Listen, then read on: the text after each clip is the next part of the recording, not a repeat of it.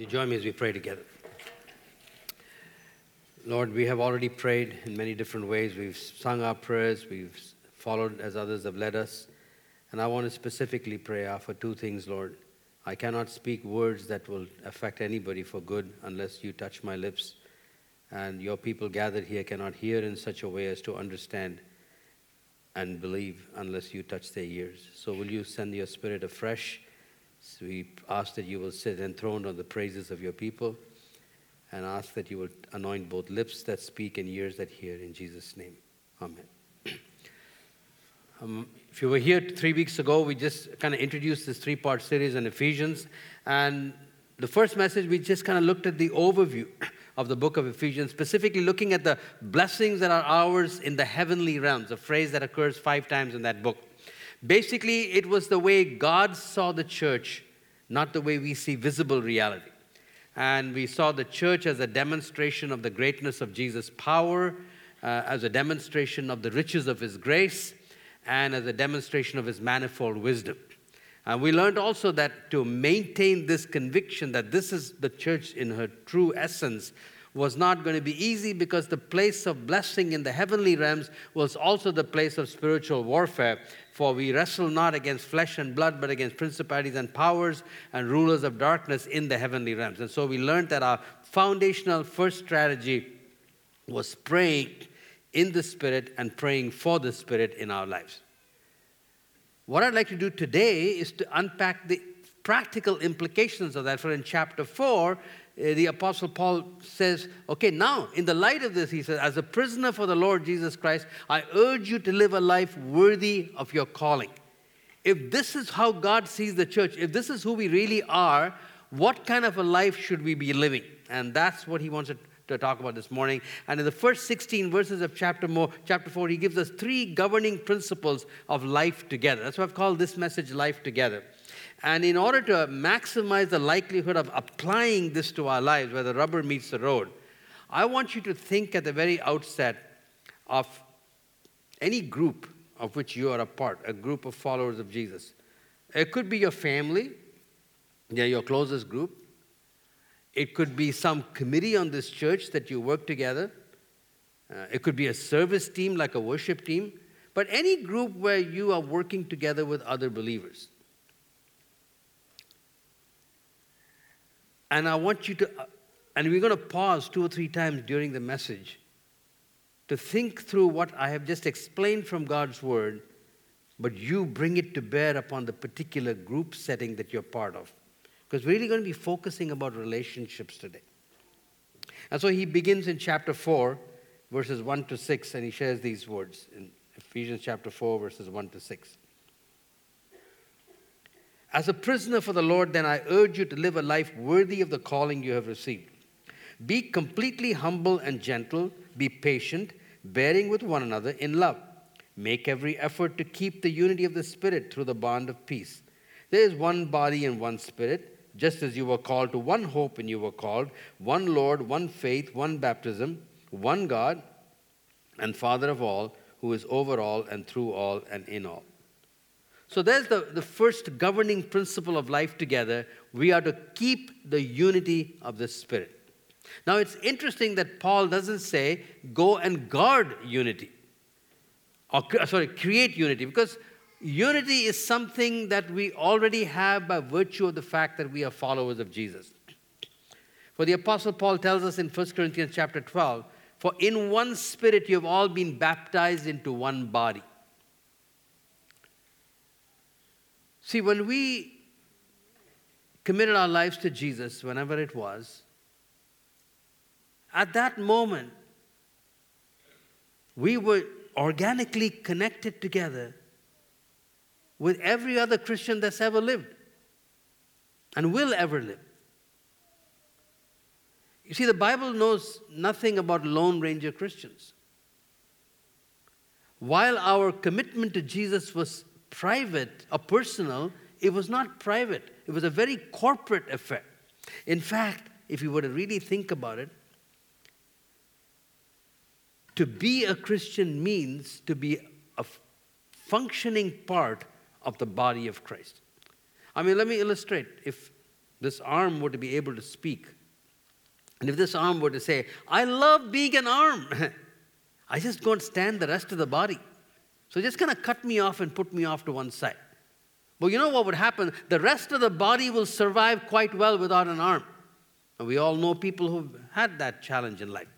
But the arm cannot survive without the rest of the body. It will just shrivel up and die. It will cease to be an arm. The only way an arm can be an arm is if it is organically connected with the rest of the body, accepting orders from the same boss.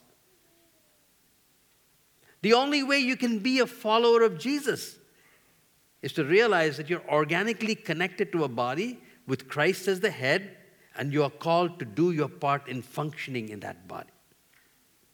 So, because there is one Spirit, there is already one body. By the way, another implication of that is that you cannot hurt somebody else in the body without hurting yourself. This arm cannot say, oh, that's only the left arm that's hurting. It's only the left knee that's hurting. It doesn't bother me. No, it bothers the whole body. So that's the first implication. So we have unity because we have one Spirit and therefore we're all one body. Now he also says in that passage that we read, you have one Father. Now if you have one Father, then it means that we're all brothers and sisters. And just like in your nuclear families, you did not have a choice as to who your brothers and sisters were going to be. That wasn't up to you. In the same way, in the body of Christ, you have no control over who's going to be your brother or sister. God doesn't ask for your permission before he regenerates one of his children. Whoever is a part of the body of Christ is your brother, is your sister. You're part of the same family because you have one Father. Now, another implication of that is, just like in nuclear families, unresolved tensions, especially with people in authority, significant people in your life, cast a long shadow and can often hound you throughout your life. Exactly the same thing is true. You cannot be casual about unresolved conflict with another member of the body of Christ. Now, I realize, of course, that in resolution of any conflict, it requires two people. And it may not be entirely within your control. But you need to be able to do everything you possibly can do. You certainly cannot say, well, I can walk away from that. No, you can't. Just like in a nuclear family, unresolved conflicts create problems. So in the same way, unresolved tensions within the body of Christ cause problems as well. So one Spirit, so one body, one Father, therefore one family. And thirdly, he says, one Lord, therefore one hope, one faith, one baptism. We all have one Lord Jesus Christ. The hope that we all share is the fact that he's going to come back again. The one faith is faith in his death and his resurrection. And the one baptism is a baptism into his death and the baptism into his resurrection. And we celebrated that in the communion service. And that too is a huge, huge basis on which our unity rests. In fact, when the Apostle Paul, writing in a letter to the Philippians, which he wrote at about the same time from the same location as Ephesians, and therefore the thought processes are very closely linked. He's writing to two women in the church at Philippi who are at odds with each other. Their names are Euodia and Syntyche. He says, I beseech you, Euodia and Syntyche, agree together. And you know, on the basis on which he exhorts them to be united and to settle their differences, he doesn't scold them, he doesn't rebuke them. He says, come on, you guys grow up now, act your age. He doesn't say things like that. He could have. Instead, he says, don't you know that your names are written in the book of life? One day you're going to stand before Jesus. And guess what Jesus thinks of Euodia? Guess what Jesus thinks of Syntyche? He died to redeem her. He is her Lord. So what do you have to say to me about that? And he's going to say to Syntyche, do you know what he's going to say about Euodia? Your name is written in the book of life. I died for you. I am your Lord. Do you have anything to say to me about her? If we were to think like that, it would make a huge difference in the way in which we deal with conflicts within the body, right? So that's where he starts. He says, you don't have to create unity. We already have unity that is rooted in these 7 great one things. One Father, therefore one family. One Spirit, therefore one body. One Lord, therefore one hope, one faith, one baptism. But here's the problem. These 7 great things that unite us into one body are all invisible. We don't see the organic connection that we have with each other because we're physically not connected. We don't see the fact that we are brothers and sisters because we don't live under the same roof and grow up like we do in our nuclear families. And this one hope of Jesus coming back again in all of his glory that we've sung about, we don't see that. That's not visible either. So even though we have these 7 magnificent things that unite us together, they're all invisible. But the things that divide us are our physical features, our color of our skin, our idiosyncrasies, our ethnic backgrounds. These things are all too visible. That's why Paul says, keep or guard the unity of the Spirit. You don't create it. It's a gift from God. You already are united.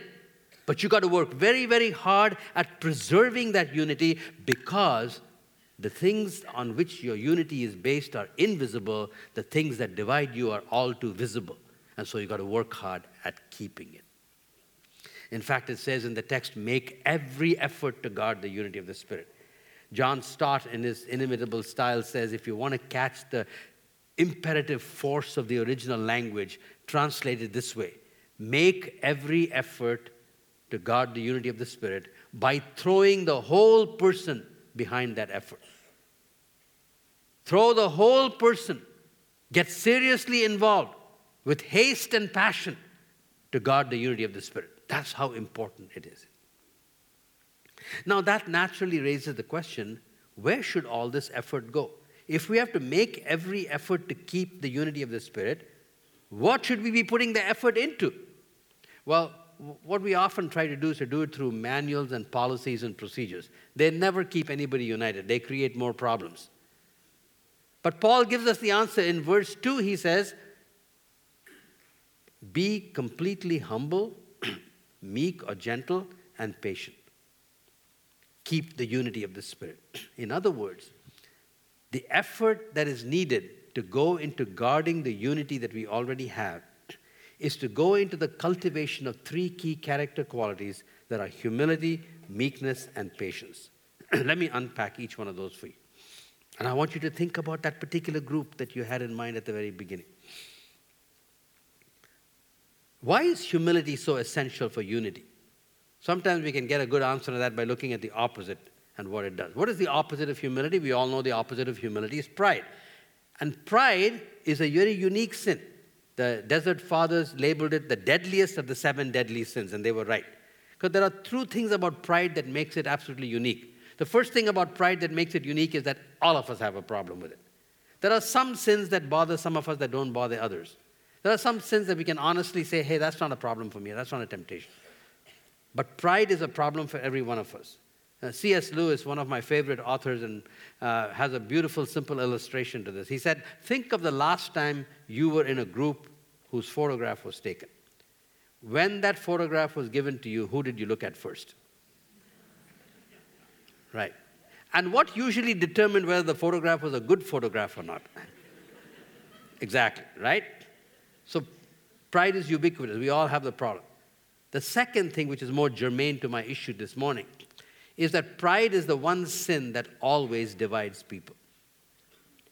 Other sins can unite people for a little while. A bunch of people planning to rob a bank are united for at least for a little while. But pride always divides. And the reason why pride always divides is pride is not happy with being rich. It has to be richer than. Pride is not happy with being clever. It has to be cleverer than. And so here's the problem. You got 2 people. They're both proud. That's why we said pride is ubiquitous. A wants to be more rich than B. B wants to be more rich than A. But sheer logic tells us that both can't be richer than the other. If A is richer than B, if A is cleverer than B, B is poorer than A. B is not as clever and yet wants to be. What do you think that does to the relationship? There's a wall that goes up right away because you try to pull the other person down somehow with negative comments. That's why pride always divides, which is why humility, the opposite of pride, is irresistible by divine design. The humble person always unites. So it's very important for us to understand what humility really is then, because if it's so important to guarding unity, and the person that epitomizes it for us is humility, is Jesus. In Philippians chapter 2, verses 5 to 11, it talks about Jesus, who though he was equal with God, He did not consider that equality something to be grasped at.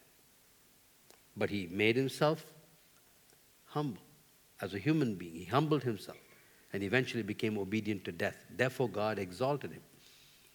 So the key mindset is a mindset that doesn't grasp. And that Greek word translated grasping was used in 3 different ways at that time. One way was it was to clutch onto something, hold on to something tightly.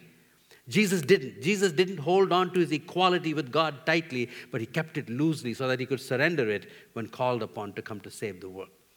The second meaning of the word grasping was not holding on to something tightly, but reaching for something that wasn't in your grasp. And Jesus didn't do that either. Well, what did he not reach for? What wasn't his? After all, he was Lord of the universe. Remember, until Jesus came on earth, for all the eons before that human beings lived, there was no song ever written with the name of Jesus. Nobody ever sang the glories of Christ. No, he was completely unknown. So all that time, the glory that belonged to Jesus, no one was singing those praises. But he didn't grasp for that. He waited until the right time came, in the fullness of time. And he humbled himself. Therefore, God exalted him and gave him a name that's above every other name, so that today 2 billion people are singing the praises of Jesus. He didn't clutch, he didn't grasp. And the third meaning was even more important. He didn't exploit. What do I mean by that? It was also used of a group of people where one person had an advantage and they would use that advantage to promote themselves as opposed to serving other people. Jesus didn't do any of those things. He set aside his divinity and he became a servant. So that is the essence of humility. It is to not clutch onto something that is yours, position, authority, whatever, but hold it loosely so that you can surrender it easily if you have to. Not grasp for something that is not yet yours, titles, positions, recognition, honor, vindication, but hold it and wait for God to give it to you. And thirdly, if you are in a position of advantage, never use it to advance your own cause, but use it to serve other people. That's the essence of humility. Got a handle on that now? Here's my question. Go back to the group that I asked you to remember. Your family, your worship team, whatever team you're part of, that particular group I asked you to think about. What does it mean for you to take a step towards humility in that group? What do you need to hold loosely that you right now are clutching? What do you need to stop grasping for and let it wait until God comes to you? Where is it that you have an advantage that you are using to promote your own cause as opposed to serving others? Think with me for a minute, okay? Because you can't influence anybody else in that group. You're the only person who can influence yourself. And so think about that for a minute. What does it mean for me to guard that unity as a follower of Jesus in my Christian family, in my church, in my ministry group?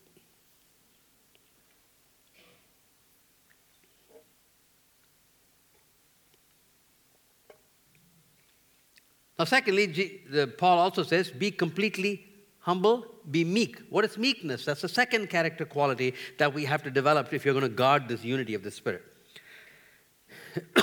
Now, meekness is a translation of the Greek word praus, which is a very important term in Greek ethics. Aristotle used to define virtue as a balance between extremes, so that the virtue of courage was a balance between cowardice and recklessness. And meekness was a character quality that had to do with anger. And it was a balance between uncontrolled anger on the one hand and the total inability to be angry at all on the other hand. And they went on to define meekness as the ability to be angry with the right person for the right reason for the right amount of time. Meekness is anger under control. It's the power to be angry with the right person for the right reason for the right amount of time. And as we continue to look at the scriptures, it's a whole sermon in itself, so I can only give you a few ideas. You will find that the things that ought to make us angry are the things that anger the heart of God. And the time to not be angry, but to surrender it, is when our own rights are violated. That's why Jesus in his opening statement said, blessed are the poor of spirit, which is humility. Blessed are the meek, for they shall inherit the earth. And later on in that same sermon, he talks about what that means. He said, if someone slaps you on the cheek, turn the other cheek. That's a violation of your dignity rights. If someone forces you to walk 1 mile, which a Roman soldier could do to a Jew that day, in those days, he said, walk a 2nd mile. That's a violation of your personal rights. Thirdly, he said, if someone sues you for your shirt, give them your cloak also. That's a violation of your legal rights. And fourthly, he says, if someone will borrow from you, don't turn away but give. That's a violation of your property rights. Pretty well includes every right we have, right? Dignity rights, personal rights, property rights, and legal rights. He says, hold them loosely. Don't be angry when they are violated. The meek will inherit the earth. But be angry with the things that anger the heart of God. Again, Jesus is a beautiful example for us. You know when he was angry. Remember when he cleansed the temple? He made a bunch of whips with cords, and he drove out the money changers. He overturned their tables. He was furious with them. He said, how dare you make my Father's house a den of thieves? And the disciples looked at him and said, oh my goodness, zeal for God's house is consuming this man. He was angry at the things that angered the heart of God.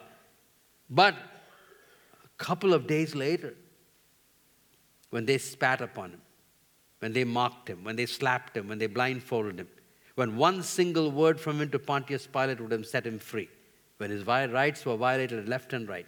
Talk about dignity rights being violated. Talk about personal rights being violated. Talk about legal rights being violated.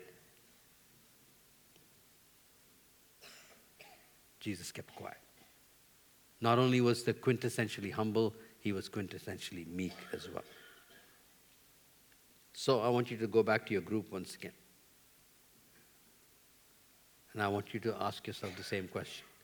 What does it mean for me to take one step towards meekness in that particular group of followers of Jesus that I'm a part of? Where have I been angry at the things, not at the things that anger the heart of God, but because my rights have been violated? What violation of my personal rights do I need to hold more loosely and let God give it to me at the right time? Am I angry at the things that anger the heart of God? Am I angry with the right person for the right reason for the right amount of time? Ask those questions for yourself. Again, thinking about that particular group that you're a part of.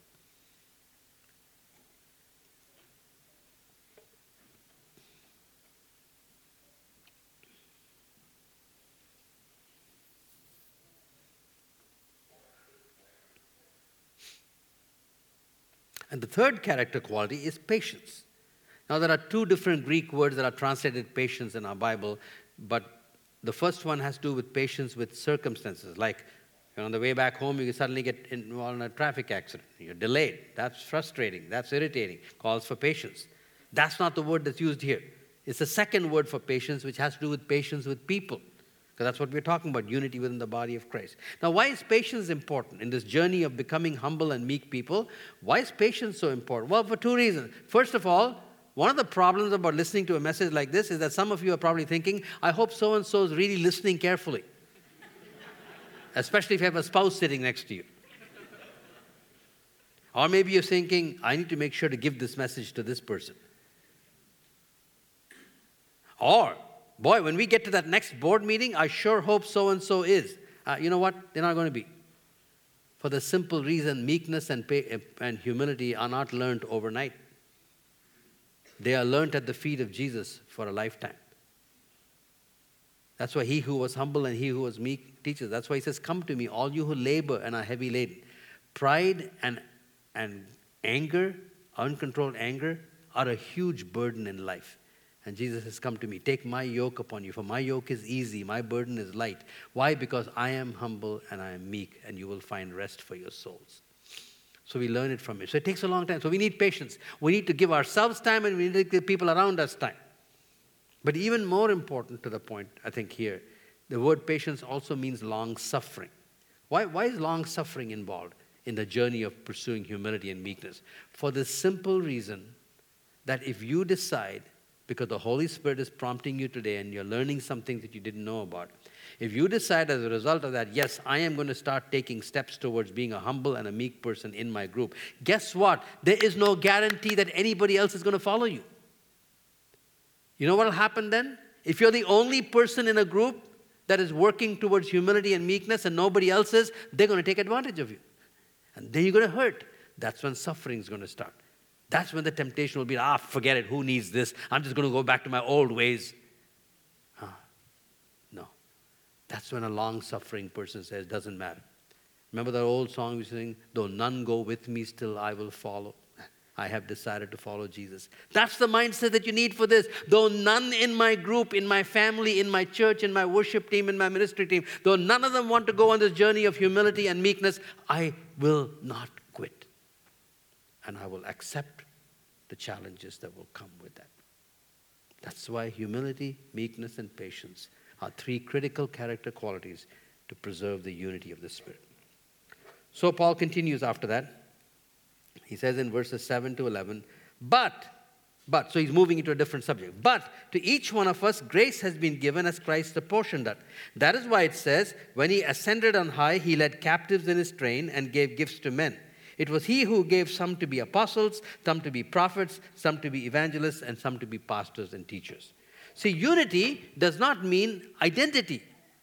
Unity does not mean that we're all clones. That's the hallmark of the cults. No, God makes unity out of diversity. We're all uniquely made. And in this particular context, he's talking about the unique gifts that God has given to us. We don't all have the same gifts. We're different. And therefore, we will have different opinions, different ideas. We come at issues from different directions. And so there's the second principle. The first principle is keep the unity of the Spirit. The second principle is recognize the diversity of the giftedness in the body of Christ.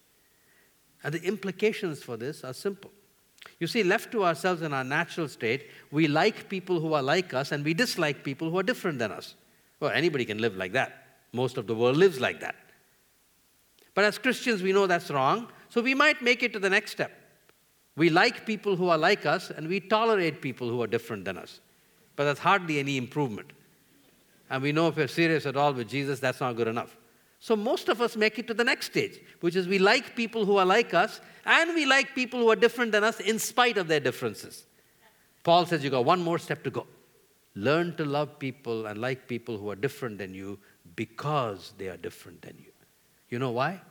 Because it is only those people in the body of Christ we're talking about, it is only those people who are most different than you that will cause you to grow, from whom you can learn. Any one of us who's married immediately knows the truth of this statement. My wife and I have been married for almost 47 years.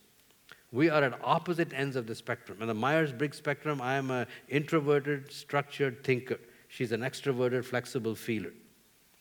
I'm a detailed person, she's intuitive. When it comes to spiritual gifts, my gifts are in teaching, knowledge, and leadership. Hers are hospitality and wisdom. So you couldn't imagine two people further apart on the spectrum. But both of us would say that the areas in which we have changed and grown the most as a result of our marriage is the areas in which we're different from each other. She's taught me to be more sensitive, more loving, more kind, more focused on people. I'll never be as good as her, but I'm a lot better than I was. And she will tell you that she's learned things that are my strengths. And that's true in the whole body of Christ. It's most obvious in marriage. So we need to appreciate one another for our differences. And by the way, both humility and meekness are needed if you're going to do this well. Because you see, I'm not going to learn from my wife unless I'm humble enough to say, honey, you're a lot better than I am in this. So I'm going to listen to what you have to say. And vice versa. So without humility, we won't even be willing to learn from one another. We'll try to prove our own superiority. We'll argue with them. Pride will kick in. And then we don't grow. Then we don't learn. We don't appreciate for the differences. Why can't you be like me? No, when we are supposed to say, okay, I'm glad you're not like me, because in this area you're helping. It was said of President Dwight Eisenhower that we would never implement a strategy for governing or warfare in particular, because he was the president at the time of the Second World War, unless he found at least one advisor who would disagree with him. Because then he said, I know that my blind spots are covered. Because only the people who disagreed with him would point out the potential weaknesses of his plan. And he was a good enough military strategist to know that he wanted to go in with his eyes wide open. That's a beautiful example of humility. By the way, meekness is also needed because if the person that's different than you are the ones that can point out your weakness, shortcomings, say, you know what, you didn't do that really well. Sometimes on my sermon, my wife is my greatest fan and my harshest critic. So she'll say, hey, you shouldn't have said what you said that way. Oh, really? Why not? If I was humble enough, I'd ask why not. Otherwise, I'd argue. And rather than get angry, it's to say, okay, you're right. I need to change that. So you need meekness as well. So humility and meekness are both needed to appreciate people who are different than us. So I want you to go back and think about your group again. Who in that group that you were thinking of, could be your family, could be whatever group you're thinking of, who in that group is most different than you?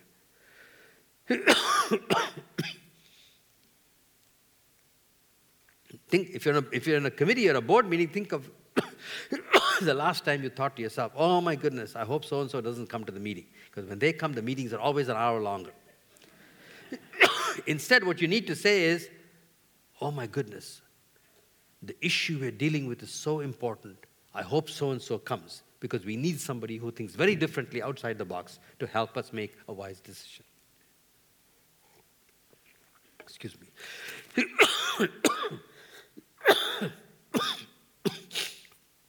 So think about your group. Who is most different than you in that group that you need to start appreciating because they are different than you? Maybe you need to let them know that. Who in that group do you resist most input from? Maybe you need to change that attitude. Think about that for a minute.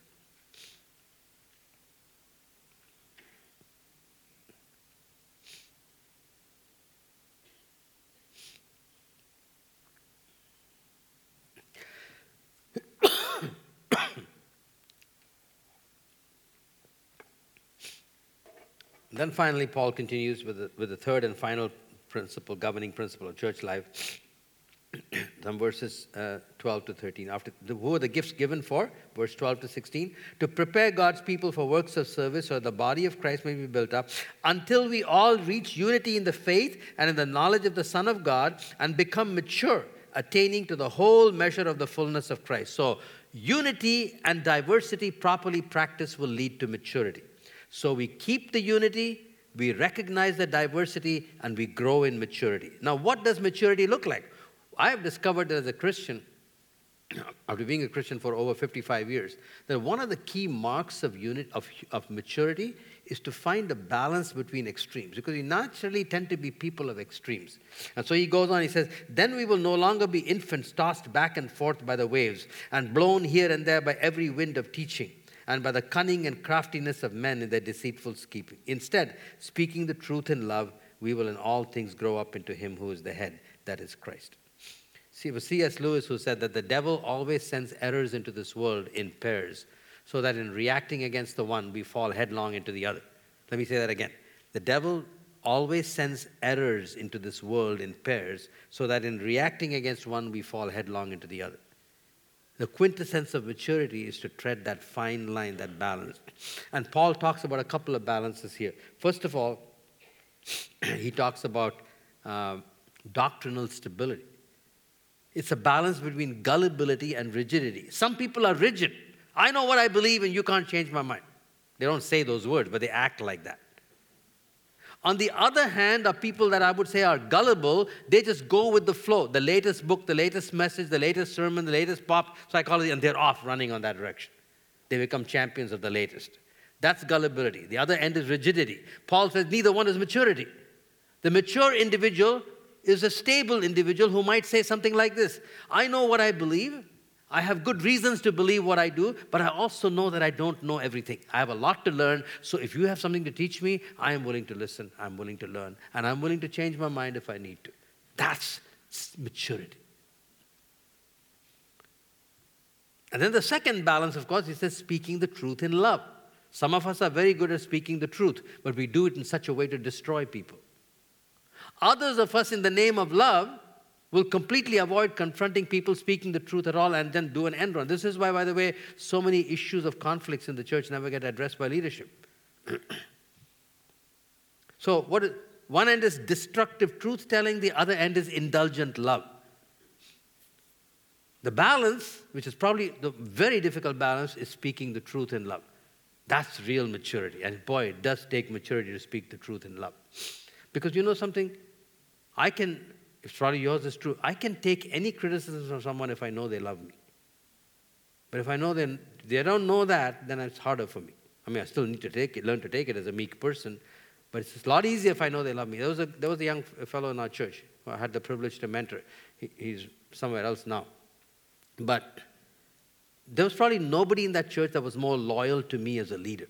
But one of the unique gifts that God has given to him was of tremendous courage. He had the ability to come alongside Christian leaders and speak truth into their lives. And there was one occasion where he thought that what I said from the pulpit didn't match what I really believed. And he said, Sundar, I was awake for 3 nights coming to terms with that. And finally he spoke to me about it. Now that kind of person I can take anything from because they know they love me. Speaking the truth in love is not easy. So by the way, the next time you're going to have to speak truth, what do you have to do first? Let them know that you love them by the way you treat them. So I want you to go back to your groups once again for the last time. We've thought through what humility, meekness, and patience might look like for you in that group. We've talked a little bit about appreciating others in that group for their diversity and receiving input in humility and meekness. Now I want you to go back one more time to that group and say, is there anyone in whom I need to speak the truth in love? Or is there anything that I've refused to learn from others because my mind has been made up?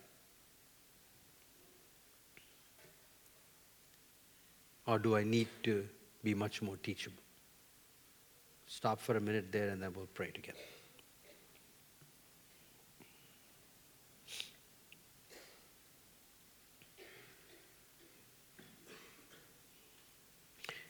You see in chapter 5 that the epistle has no chapter divisions. Paul talking about all of this moves on, and later on he says, keep on being filled with the Spirit of God, speaking and singing and thanking and submitting to one another. And then he says, do everything out of reverence for Jesus.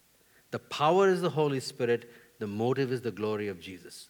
And we have already sung about the glory of Jesus in some beautiful songs. And the worship team is going to come and lead us now in another song that magnifies Jesus. That's the motive.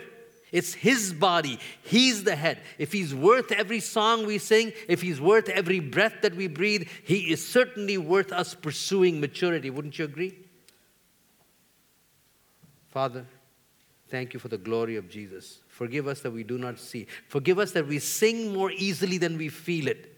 So please, by the Spirit of God, touch our hearts. Give us glimpses of the glory of Jesus and say, because He is worth it, I will, by the power of the Spirit, walk in humility, walk in meekness, walk in patience, be a teachable person, speak the truth in love, and thus bless the body of Christ and bring glory to you in Jesus' name.